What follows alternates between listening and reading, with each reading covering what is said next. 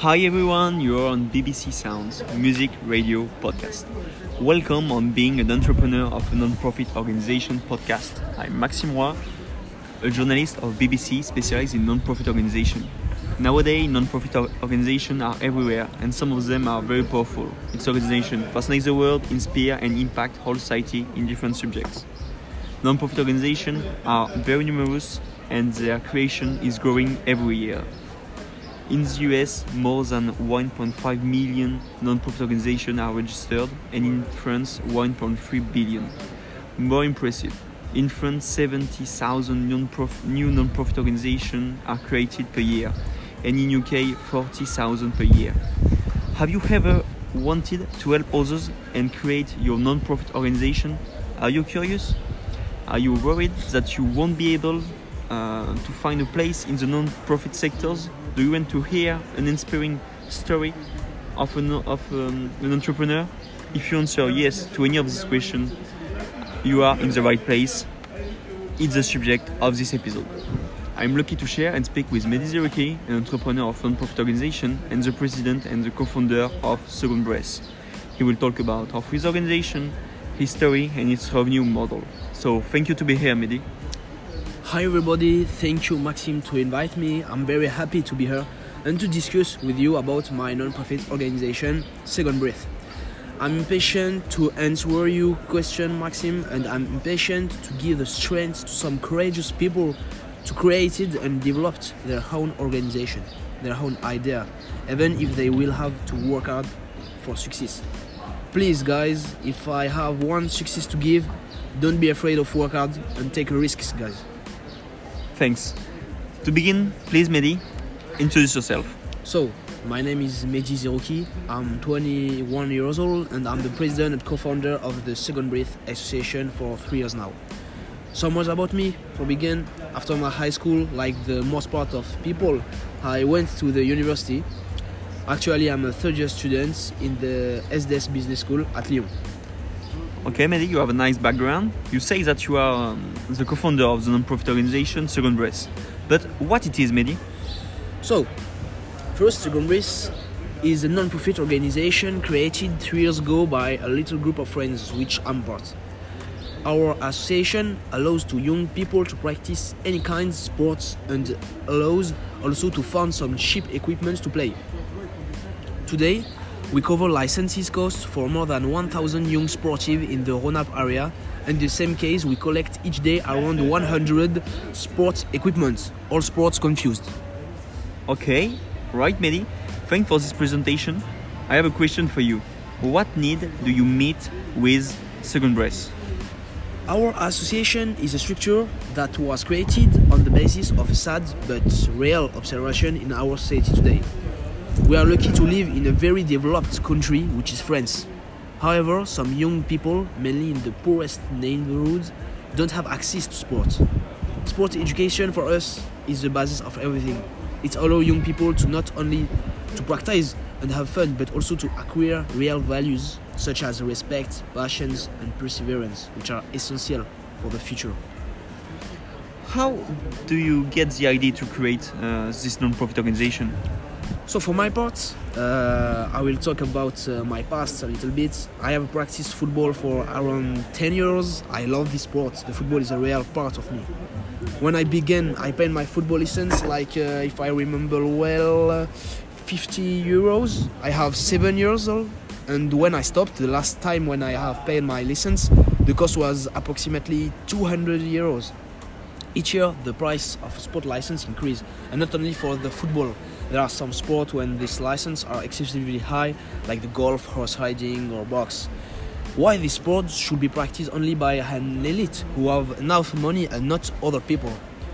What we learned when we were a child is that when you are on the field, on the tatami or on the golf courses, you are perfectly equal with all people who play with you and against you. Richness, skin color, social environment, never mind. What is important is what you feel when you play. So our association allows people who don't have money to pay the license to play in a real club. In fact, our association will cover license costs of future players. Well, you will ask me now, when you found money to cover all this license. It's very interesting, Mehdi. Thanks. Exactly. I think that your organization has a very good mission. But concretely, how does Second Breath work? So, our non-profit organization, through a marketing and communication channel, makes people aware of the need to donate sports equipment they don't use in our band Second Breath, which is available in various sports shops and clubs. Intersport, Sport 2000 or Decathlon, all these franchises have agreed to receive their band in their store to encourage our causes, which is sport for all. A shin protector, an old pair of shoes, socks, a boxing glove, you can put everything in the band Second Breath. The same equipment will then be resold at symbolic prices to families with little means, so for that the children can practice the sport they want. So all the money collected will be used to pay these licenses to the youngsters. For example, a young boy of 15 years old who plays actually in a football club and who have a pair of soccer shoes which are too small for him. He has also a big brother who practices box. He just have a new pair of boxing gloves. He doesn't use anymore his old one. The young boy can take his shoes and boxing gloves and put them in the Second Breath band when he will go to buy a new pair of soccer shoes. In the same way, a young boy who don't have money to buy soccer shoes in a real store can come directly to the association and take a pair for nothing finally. Of course, you have to know that sometimes we found in our band some equipment not usable. We verify the equipment given before to put it in sold in our store, of course. Well, Mehdi, thanks for all the information. It was very clear. I love your work, Mehdi. It's so interesting and exciting. You have very good values and goals. I want to be in your place to live this entrepreneurial experience. Yeah, of course. Thanks, Maxime. Sometimes my work and my day are very difficult and not very fun. You are sure to want to be in my place? Yes. Okay, so let's play, Maxime. I'm very curious to interview someone. I propose you to switch our roles. You want to try? Yes, of course, I want to try. Fortunately, you have explained to me in details your organization before the podcast. So I think it will be okay. Yeah, it will be fine. Relax. So first, can you explain me and our auditors with more details how your associations can earn money? Okay, so on the one hand, Second Breath have different revenues. The organization make contests to finance its activities and calls for donation. Today, 10 organizations give money and help the non-profit organization. On the other hand, Second Breath use an integrated revenue generation model. Mehdi's non-profit sells sports equipment to young men and women who play football or other sports and who have financial difficulties. The organization sells its equipment at low price but allow to the non-profit organization to earn money. Then the money is used to finance licenses, as Mehdi said before. Thus, Second Breath use an integrated revenue generation model. Thanks to this, the organization earn money but also help people and do its social mission. It's very positive for the company. While complex to manage and design, an integration approach has the advantage of enabling non-profit leaders to pursue a single set of activities that both advance the social mission and generate revenues. In fact, the most effective integration approaches combine social and commercial activities in ways that generate synergy among them, and that's exactly what Second Breath does. To be more precise, the organization used two different integration models. First, the customer model, because the non-profit sells products to the target population, so the beneficiaries. Indeed, when Second Breath sells sports equipment at low price to the customers, the money is collected is used to finance their license, so the customers are also the beneficiaries. Moreover, Second Breath use also product model because a part of the social benefits resides in the product itself. Indeed, when a customer buys sports equipment of the non-profit organization, its equipment helps the customer to practice the sport safely and with a low budget. Generally, the customers of Second Breath can buy sports equipment at commercial prices in a sports shop. Wow. Oh, you really don't stop to surprise me, Maxime. Your explanation was simple and clear. I think that people who are listening us have understood well how an association like Second Breath is managed. Well, now I think that for the rest of the interview it will be better if we will resume our respective role to not destabilize too much our auditors, Maxime. Yes, I think you're right. Thank you for your feedback. I think I'm more comfortable when I am the interviewer. Before ending this podcast, Mehdi, I have a last question for you. What is your objectives and your action in the future, and how do you see your development in the 5 next years? Oh, thanks for your question, because it's very important when your organization is young to have ambitious and objectives. For the future development of Second Breath, we plan to create a series of sports tournaments in the suburbs of Lyon first and perhaps after in Paris, in order to make our causes better known. We'll try to approach sponsors such as Decathlon or Intersport to sponsor the events and finance the rewards for the winner. It's very important.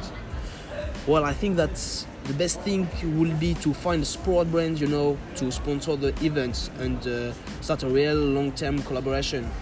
I think that the better for us is, of course, it's a part of my dream, is to get a collaboration with a brand like Nike.